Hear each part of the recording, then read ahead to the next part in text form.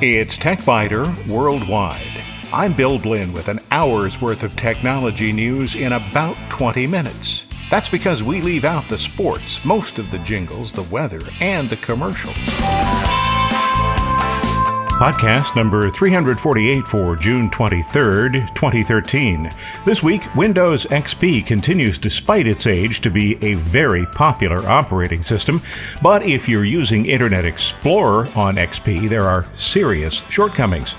Microsoft will soon release a public preview of Windows 8.1. If you're thinking about downloading it, I have some cautions. In short circuits, racing to release information about government data requests, digging up ET, playing with computer relics. Now from Instagram, videos.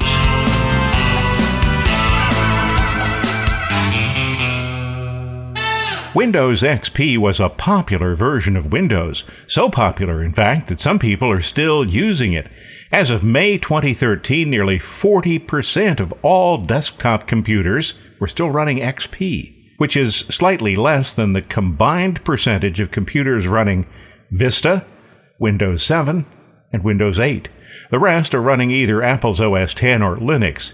If you're in that XP group and you're still using Internet Explorer, I gotta tell you, it's time to make at least one change. Later this year, Microsoft will release Internet Explorer 11. Windows XP, though, can't use any version of Internet Explorer later than version 8. And version 8 doesn't support the current language of websites, HTML5. Granted, by using technologies such as Modernizer, people who design websites can provide an acceptable experience for Microsoft's perennially behind-the-curve browser, even for version 8. But there is little reason for XP users to put up with version 8, which was released in 2008 with support that was even well behind the times back then. Explorer 11, which will be provided with Windows 8.1, is expected to provide acceptable support for HTML5 and CSS3 without having to rely on the workarounds generated by Modernizer code. Although version 8 of IE supported some minimal HTML5 functionality and at least recognized version 3 of the cascading style sheet specification, it wasn't until version 9, released in March 2011, that IE caught up to where browsers such as Chrome and Firefox were back in 2009. Sometimes I wonder why Microsoft even bothers to continue developing Internet Explorer. And although I understand that some computer users accept Explorer because it came with the computer, given the ease of downloading and installing a better browser, I have to wonder why so many people still use IE. Although Chrome has led the way since June 2012, IE is still the second most popular browser in the world. Numbers for Firefox are slowly declining. Safari is popular on Macs. Opera has fans in Europe. But the big three are Chrome, IE, and Firefox. What's strange, and in my view a little sad, is the fact that Internet Explorer is still the leader in the United States, and by a significant margin. Why do so many computer users put up with such a substandard browser? Chrome is catching on and appears to be on track to exceed IE's numbers, probably within the next few months. Firefox use is also declining in the U.S., but slowly. Opera doesn't even show up in U.S. statistics. A service called StatCounter reports useful information about the people who visit websites. It's information that website designers can use to determine which features they may safely enable. For example, the browser summary for the United States is on the TechBiter Worldwide website this week, but you'll want to take a look around at the site to find some additional information. That's not to say that Firefox or Chrome, either one, is perfect or even close to it. Even the mighty Google doesn't create a browser that's immune from complaints.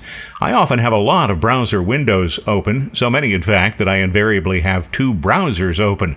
One instance of Chrome, which overall is faster than Firefox and a bit lighter on system resources, along with one instance of Firefox, and each of them has several tabs open. Chrome, however, insists on placing a close indicator on every single tab. If you have a lot of tabs open, these little X icons take up a lot of usable space. And even worse, they're really easy to click when you're trying to select a tab, so instead of selecting it, you close it. And you can't change it. Google won't let you change it. In fact, this is one of the annoyances that seems to generate a lot of complaints, but of course Google knows best and it won't even consider making it an option. This is why Firefox is my primary browser. By default, Firefox has the same annoying behavior, but it's possible to configure Firefox so that only the current tab has a close button, or so that no tabs have a close button, or so that the close button for the current tab appears over at the far right edge of the screen. That, by the way, was the default behavior when tabs first became available. I've modified Firefox so that none of the tabs has a close bar, and I wish I could do that for Chrome. The process for Firefox is both straightforward and really easy. Just open a new tab and type About, then a colon, and the word config, C-O-N-F-I-G. Put that in the address bar. Then you'll see a search box. So you type browser.tabs.closebuttons with a capital B for buttons. Once you've done that, all you have to do is change the setting to suit your preference. Type a 0 if you want a close button on the active tab only.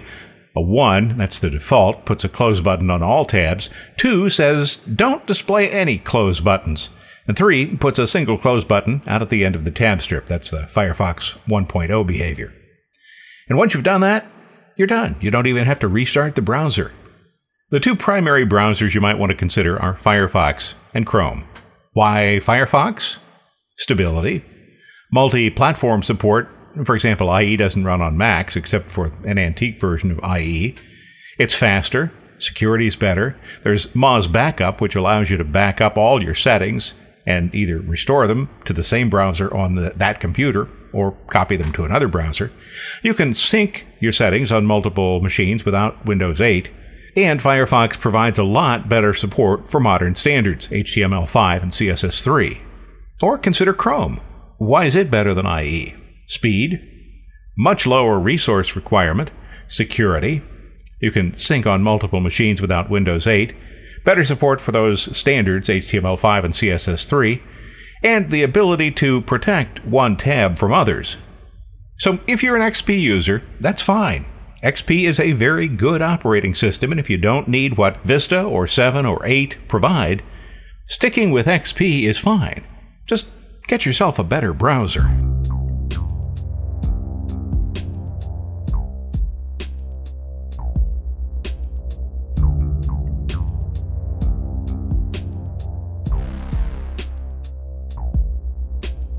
On June 26th, Microsoft will make a preview edition of Windows 8.1 available to the general public.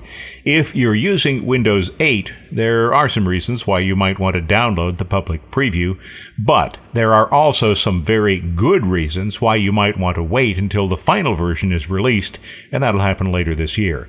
The most significant contraindication, as a pharmaceutical ad might say, is this. If you install the preview version over an existing Windows 8 installation, all installed apps will be deleted. Okay, maybe you can survive that, particularly if you don't use a lot of apps. But the real kick in the head comes when the final 8.1 code is released. Install that over a preview version, and you'll lose all of your apps once again. But that's not all. Any installed desktop applications, those are going to be removed too. So if you have a computer that you use for testing, the public preview might be a worthwhile download. Not that you'd ever install a preview application on a production machine, but maybe you have a second computer that has a lot of applications on it, but still isn't your primary production computer.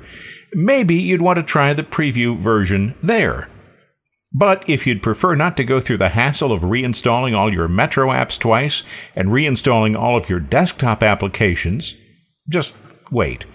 Those who upgrade from the release version of Windows 8 to the release version of Windows 8.1 won't have to reinstall everything.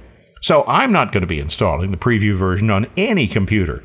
But by virtue of a TechNet membership, I do expect to have access to the release to manufacturing code perhaps 4 to 6 weeks before it becomes generally available. And once I have that, I'll be able to upgrade an existing computer that contains many existing Metro and desktop applications. And then I'll be able to let you know how well it performs. But to some extent, we do know what's coming. Picking through the tea leaves scattered around on various Microsoft blogs, here's some of what's in store. Some companies allow employees to attach their own devices to the corporate network. Whether you think that's a good thing or a bad thing, and I think it's a bad thing, it is a reality, and Windows 8 will address that. The operating system will allow employees' devices to fit somewhere between devices that have joined a domain and those that have not. Given the company's policies, certain privileges can be granted to those midway devices. If you use your own Windows 8.1 device both inside and outside the office, a special Work Folders area makes it possible to synchronize data between the portable device and corporate assets. Again, the IT staff has to determine whether this is a good idea or not, and again, I would say it is not. Mobile device management will allow those who use mobile devices on a corporate LAN to provide a consistent look and feel across all of their devices. This is essentially an extension of the existing synchronization option for Windows 8 computers. Other changes make it possible to publish access to corporate resources and maintain security by means of a multi-factor authentication scheme. Improve the virtual desktop infrastructure, or VDI, on Windows Server 2012 systems, and you also get the ability to print directly to a Wi-Fi-enabled printer. Virtual private networks, VPNs, will have better support both on standard Windows devices and those running Windows RT. There will be improved power savings for those using mobile broadband. When Windows 8 was launched, broadband access used radios that were separate components within the computer's case, and that took a toll on battery life. Windows 8.1 will support radios that are integral parts of the hardware. Metro apps will follow users with Windows to Go. Whether you buy an app or use a free app from the Windows Store, the app may be configured to appear on any number or all of your computers. To mitigate some of the concerns raised by attaching personal devices to corporate resources, Windows 8.1 will offer remote business data removal. Corporate IT staff will be able to control corporate data on personal devices, encrypt it, or even delete it. Of course, that would require an internet connection. Windows 8.1 will have better biometric identification, optimized for fingerprint-based biometrics, and it will include a standard fingerprint enrollment experience that will work with a variety of readers. Yes, I am quoting Microsoft there. Microsoft says the new readers will include a liveliness detection, and they say that will prevent spoofing of fingerprints with a silicon copy, or presumably with a finger severed from the owner's hand. Sorry about that. Windows 8.1 brings improved data encryption. Full device encryption that has been used on RT devices and the Windows 8 phone will now be available for desktop and notebook systems, and it will be enabled by default. Microsoft says that data on any connected standby device will also be automatically encrypted. For those who still insist on using Internet Explorer, version 11 will be included. Web pages should load faster, and settings such as favorites and tabs can be shared across all of your Windows 8.1 computers. Microsoft says that IE 11 will be more resistant to malware. Microsoft's antivirus and anti-malware application, Windows Defender, will gain network behavior monitoring, and that's going to provide better detection for less-known malware variants. And finally, users will be able to boot directly to the desktop instead of having to stop at the Metro interface. This is apparently important to some people, and as you already know, a quasi-start button will return to needlessly clutter the screen. The key, of course, will be how well all of these new, improved, modified, and updated features work. I won't be able to discuss that until I've had time to work with version 8.1, so stay tuned.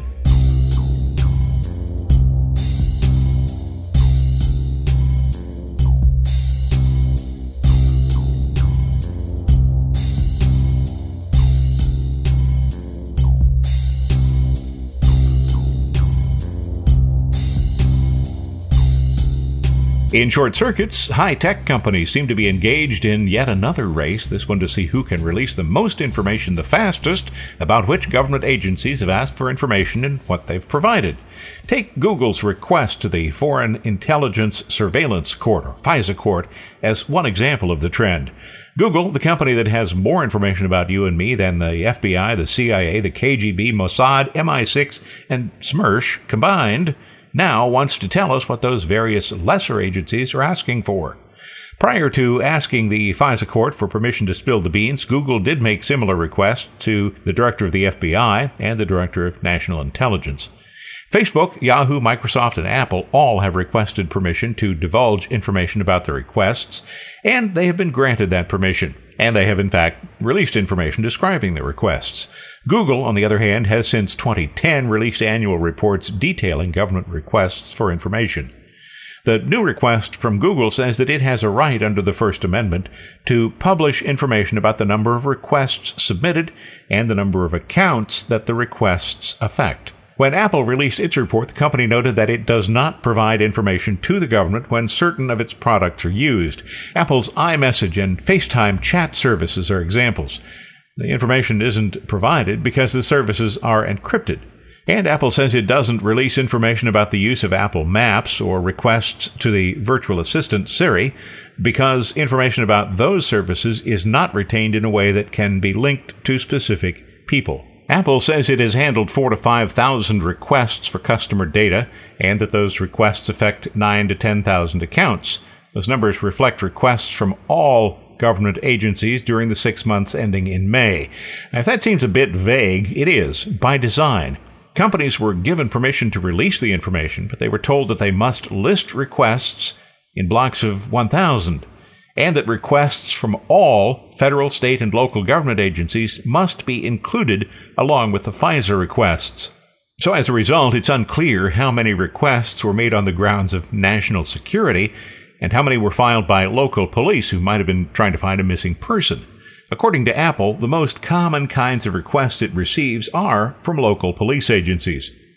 Google sees the issue as one of public relations and says that it has been forthcoming as it legally can be, and that it is now asking for additional permission from the government in the interest of repairing what it terms harm to its reputation caused by false or misleading media reports. Facebook, Microsoft, and Yahoo have all issued similarly vague reports about government information requests. Facebook reported 9,000 to 10,000 requests in the 6 months ending in December. Microsoft said it had 6,000 to 7,000 requests during that same period. Yahoo says that it handled 12,000 to 13,000 requests in the 6 months ending in May.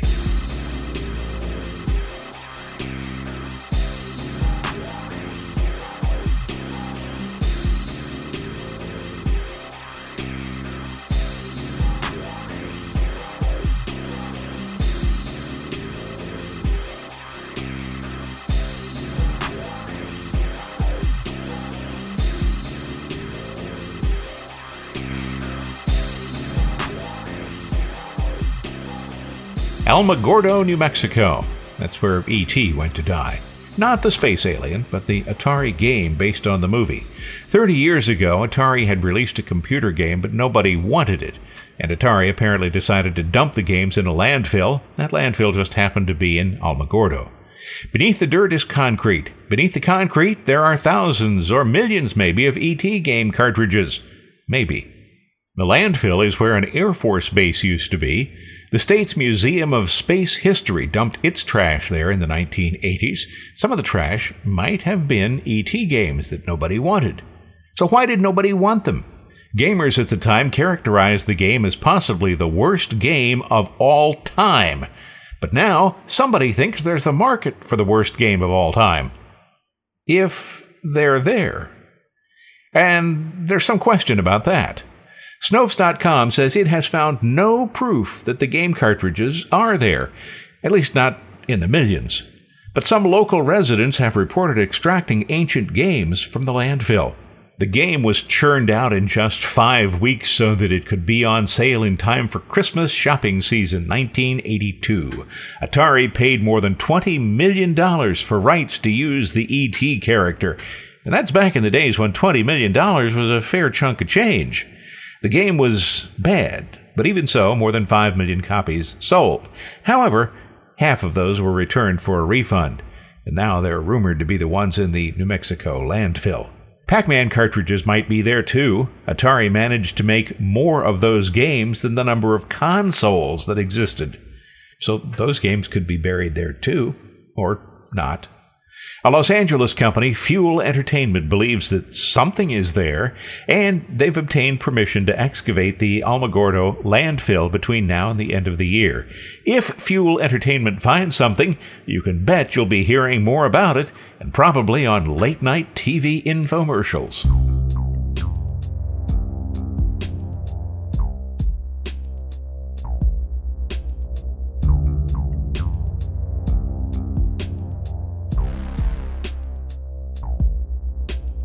Oh, by the way, speaking about antiques, an account by Mike Cassidy in the San Jose Mercury News this week about Steve Wozniak and 5 Apple I computers probably will make you smile. About 50 Apple I computers probably still exist, and one of them recently sold for $671,400. Now keep in mind, this is a computer with less computing power than the average digital clock. Cassidy's story, and you'll find a link to that story from the TechBiter Worldwide website, describes a visit by Apple co-founder Steve Wozniak to History San Jose. He went there to see 5 of the remaining Apple I computers. In Cassidy's words, "It was a little like having Stradivari over to your house to make sure your violin is in tune, or having Rembrandt stop by to touch up that painting on your wall. But there was Steve Wozniak on Tuesday standing over a table of 5 rare Apple I computers at History San Jose, regaling a small crowd with war stories." Although other personal computers existed before Wozniak and Jobs put the Apple I on sale, the Apple I was the first device that was affordable, even if not very useful. There was no keyboard, no mouse, not even a case. It was just a circuit board, standard green, and hobbyists had to provide a power supply, a monitor, and a keyboard. And what about a mouse? Sorry, they hadn't been invented yet. So why was Woz at the museum? I'll let Cassidy tell you that part. Word had spread that History San Jose was going to attempt to boot up its machine. Wendell Sander, a brilliant engineer known as the father of the Apple III, agreed to bring his. Alan Baum, a high school friend of Woz and a former Apple employee, brought his too. Apple I owner Andy Jong, a Berkeley computer store owner with early Apple ties, thought, why not? And Woz himself grabbed his on the way out the door too. So now you're wondering, did they work? Well, if you want to find out, you'll just have to follow the link that I've provided on the TechBiter Worldwide website and read Cassidy's story. You'll find some videos of the event, too, on the Mercury News website. And I've borrowed one of the videos for the TechBiter Worldwide website.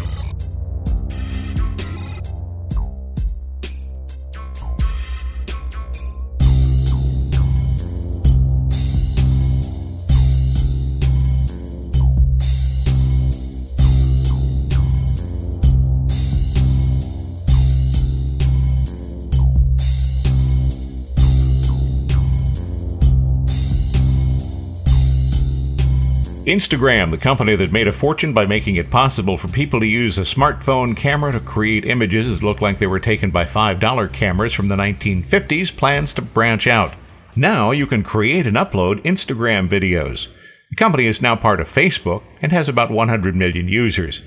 Instagram says the video project has been in development for the past 2 years, and numerous rumors about its imminent release have surfaced over the past several weeks, so it was announced officially on Thursday. The Instagram video offering will go head-to-head with the competing Vine video service from Twitter. Vine claims 13 million users. The ubiquity of cameras that can also capture video is the driving force behind both of these services, as well as video services such as Vidi and SocialCam. And, of course, there are established video sources such as YouTube and Vimeo. When measured in Internet time, where a few weeks can seemingly be the equivalent of a year in real time, Facebook could be seen as arriving to the scene just a bit too late. So far, when it comes to replicating the popularity of Instagram for video users, Twitter's Vine appears to have the lead. Vine's videos are limited to 6 seconds. Vidi, on the other hand, allows 30 seconds. Now, by those standards, a 3-minute video featuring Maru on YouTube would seem like a feature-length film. If Facebook tries to incorporate video into its already overburdened interface, it runs the risk of alienating users, and younger users to some extent are already shunning Facebook. The new video features are available right now on Apple and Android phones. Videos can be 15 to 30 seconds in length compared to Vine's 6 seconds. The Instagram app will look much as it always has, but now users will need to choose between a single shot or a video. And, of course, there are filters, 13 of them so far. You can convert the video to black and white, you can blur it, you can change the brightness. Oh, and there's also cinema mode. It will attempt to eliminate the jiggles that usually occur when you have a handheld camera.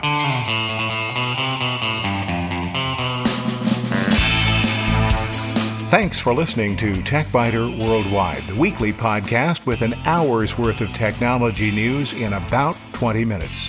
All music on TechBiter Worldwide is licensed under the Creative Commons, and information about performers is on the website, www.techbiter.com. I'm Bill Blinn, and if you'd like, you can also send me a message from the website. Thanks for listening.